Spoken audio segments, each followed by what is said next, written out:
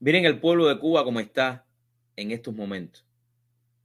Miren el pueblo de Cuba. Yo quisiera que alguien me desmintiera del menticiero las palabras de Fidel Castro que dice que él no es comunista.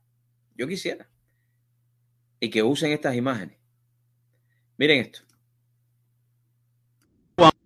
Estas imágenes que les voy a Cuba, miren esto. Es la realidad de lo que está viviendo hoy 2023 el pueblo cubano. Esto no es de hace años, esto es hoy. Miren. Aquí en Cuba, miren esto. Esos plátanos van a botar para la basura. Y mira la gente como lo recoge. Miren el hambre que hay aquí.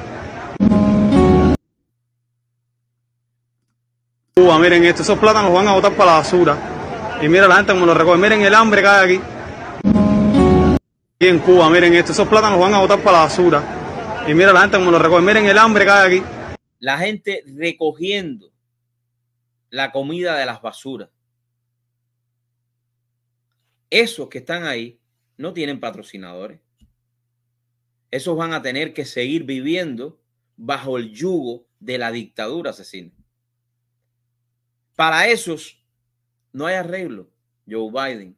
Y sin embargo, mañana vas tú o parte de tu delegación a reunirse con esa dictadura que seguirá hundiendo aún más a este pueblo